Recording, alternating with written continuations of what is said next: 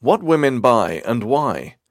Women comprise more than half the US population, and, of more interest to marketers, women make or influence the purchase of more than 80% of all products and services. Women are the majority decision makers today, not only in the traditional areas of fashion, food, and cosmetics, but also for such big-ticket buys as automobiles, financial services, home improvement, computer electronics, and travel. So you might think that there would be nothing about the buying habits of women that American businesses don't know.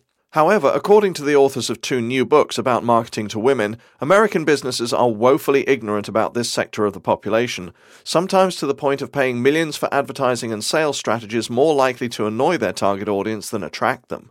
You might feel that you have already evolved into the most politically correct person you can be.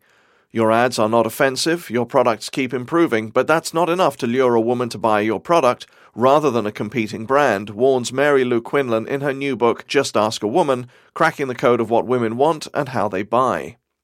The problem, explains Martha Barletta in her new book, Marketing to Women, How to Understand, Reach and Increase Your Share of the World's Largest Market Segment, is that what has long been viewed as normal buying behavior turns out to be normal only for men.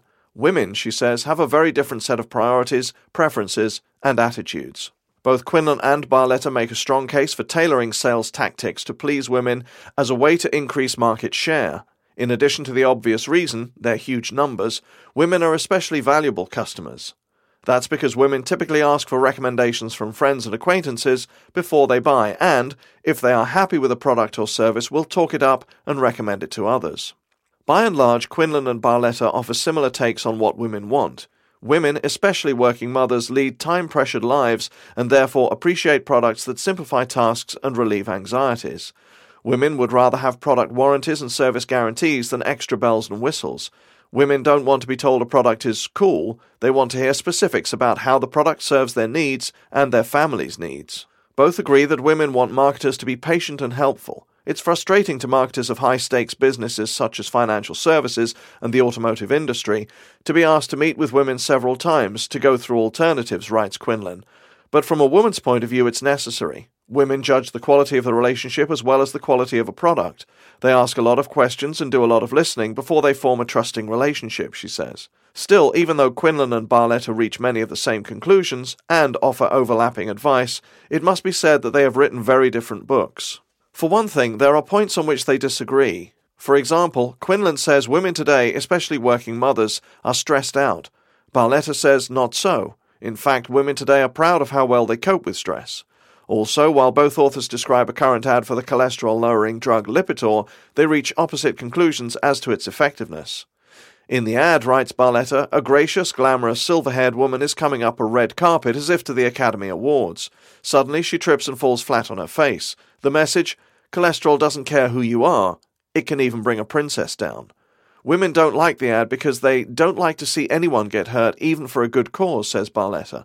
All I can think is, oh, that poor woman, is she okay? Quinlan praises the same ad for being cliché-smashing. She says the way to get women's attention is to play against type. How often have you seen the grey-haired grandmother walking the beach and worrying about her incontinence or arthritis, she asks. According to Quinlan, the Lipitor ad is an example of letting older models be silly and not just sentimental, which she implies appeals to women. But the books differ most significantly in how they present their material. Quinlan is CEO of Just Ask a Woman, Inc., a marketing research firm she founded in 1999. Its best-known research method is a TV show format in which Quinlan plays Oprah to elicit candid views and opinions from an all-female audience. In her book, Quinlan relays the messages she has heard loud and clear after interviewing more than 3,000 women. They have told her that in their stressed lives they would appreciate having bank statements that are understandable and instructions for cell phones written in English, as opposed presumably to techie talk. Surely a wise bank or cell phone manufacturer would provide same, but a reader can't help wondering, wouldn't men like understandable bank statements and cell phone manuals too? Wouldn't anyone? Barletta to the rescue. Barletta is president of the Trendsight Group, a marketing consulting firm that was also founded 4 years ago. Its patented product is the Gender Trends Marketing Model, a structured way of analyzing how to mesh what you sell and how you sell it with, as Barletta puts it, female gender culture. Her book not only describes what women want, it clearly spells out why men and women, on average no rule applies to 100% of either gender, behave differently in the marketplace. Barletta says it's not that women want better products and better service while men don't, it's that women will go to more trouble to obtain what they want. She points out that Wyndham Hotels put magnifying mirrors in bathrooms based on suggestions from women who wanted them for applying eye makeup. Men didn't request the mirrors and probably never would have, according to Barletta, but they appreciated them when they appeared because it made shaving easier. One reason it takes women longer to make a buying decision, Barletta explains, is that women want the perfect answer. Men will buy a workable answer rather than continue to shop, while women will continue to shop in hopes of finding that perfect answer. Barletta describes a woman who wanted a cell phone that would work anywhere, not rack up high roaming fees, and be cute. The woman's husband researched various plans and came up with one that suited her calling and financial criteria. "What kind of phone comes with it?" the woman asked. "What difference does it make?" replied the husband. The woman checked out the phone offerings and learned that they included a Nokia model that could be had in ocean blue, although the nearest store carrying one in ocean blue was an hour's drive away. She drove. "The color of the phone is the most important thing?" asked her astounded husband. "No," said Barletta. "It wasn't the most important thing, but while this woman was buying, she wanted what she wanted." To women, details matter. A woman might choose a Jeep Cherokee because it's the only one whose hatch she can easily flip open. Studies have shown, writes Barletta, that the male sees his relationship to others in terms of higher-lower, faster-slower, first-second.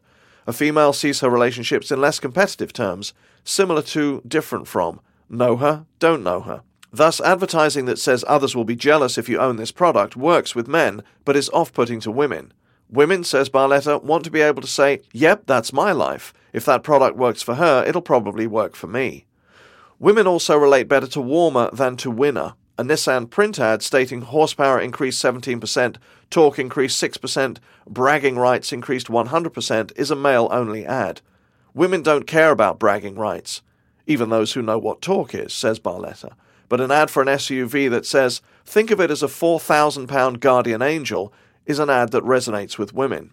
Both Quinlan and Barletta have written books filled with information that can be used to attract female customers, but Barletta's book contains more of the kind of information that resonates with marketers, regardless of gender.